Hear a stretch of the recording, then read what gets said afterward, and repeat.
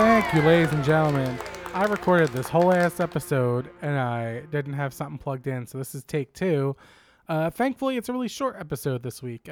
Dan had work, I had work, and I'm flying out very early in the morning tomorrow on Friday, so we didn't quite match our schedules up this week. But I made a promise. I made a promise to a very angry listener who sent in a letter who said, you need to review Mrs. Harris Goes to Paris. And this was a 18-page letter, double-spaced, with all the language you can imagine in the rainbow, very colorful.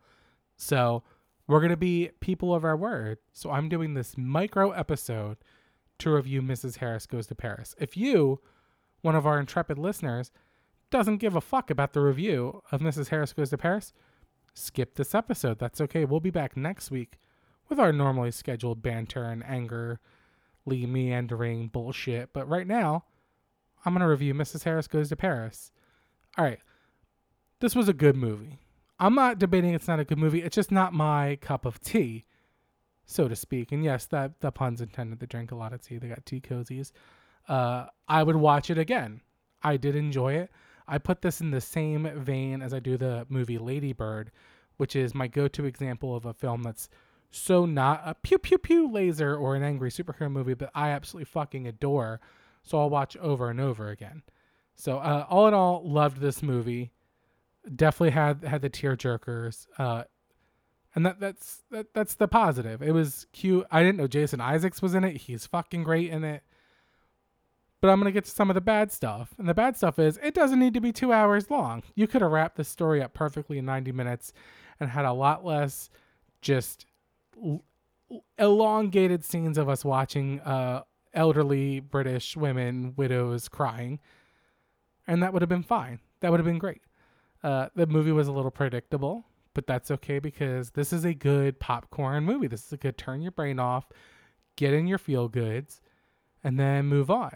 Will I think about this movie often now that I've reviewed it and I won't be asked to review it every single week? Probably not. But if I'm having a bad day, will I watch it? Probably. To me, this movie is two sides of one coin. The one being like, it's nice to see someone rewarded for years of hard work. It's nice to see good things happen to good people and for a person to get their day.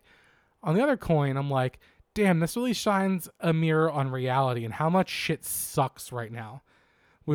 How much we're in the throes of late stage capitalism, how much everyone around me is struggling, death, disease, despair. And I'm like, man, I really wish good things like this would happen to some of my friends. Or better yet, something like this could happen to me. Maybe I want an expensive Dior dress.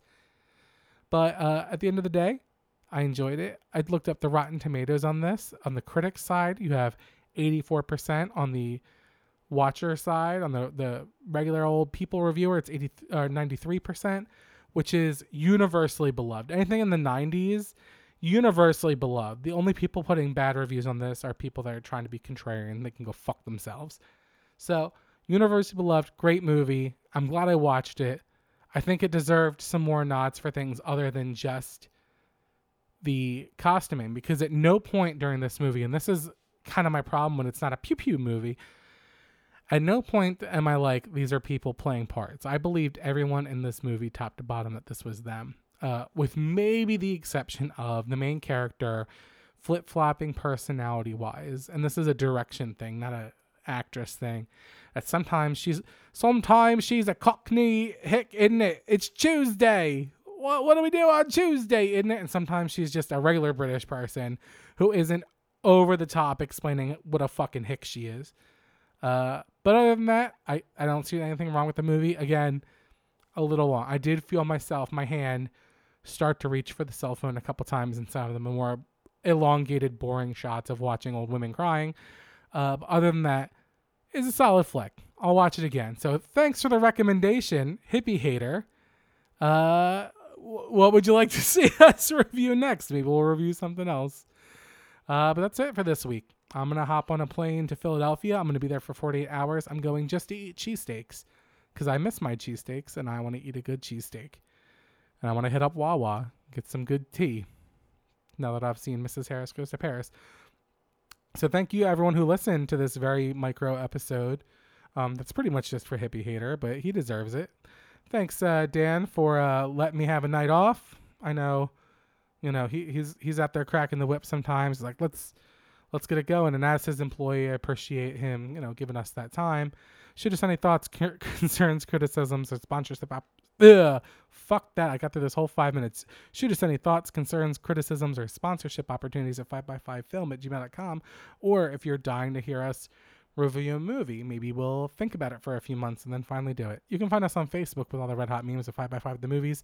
Thank you, Dan Benjamin, and the entire team at Fireside. We'll see you next week with another actual 5x5 of the Movies. Roll credits.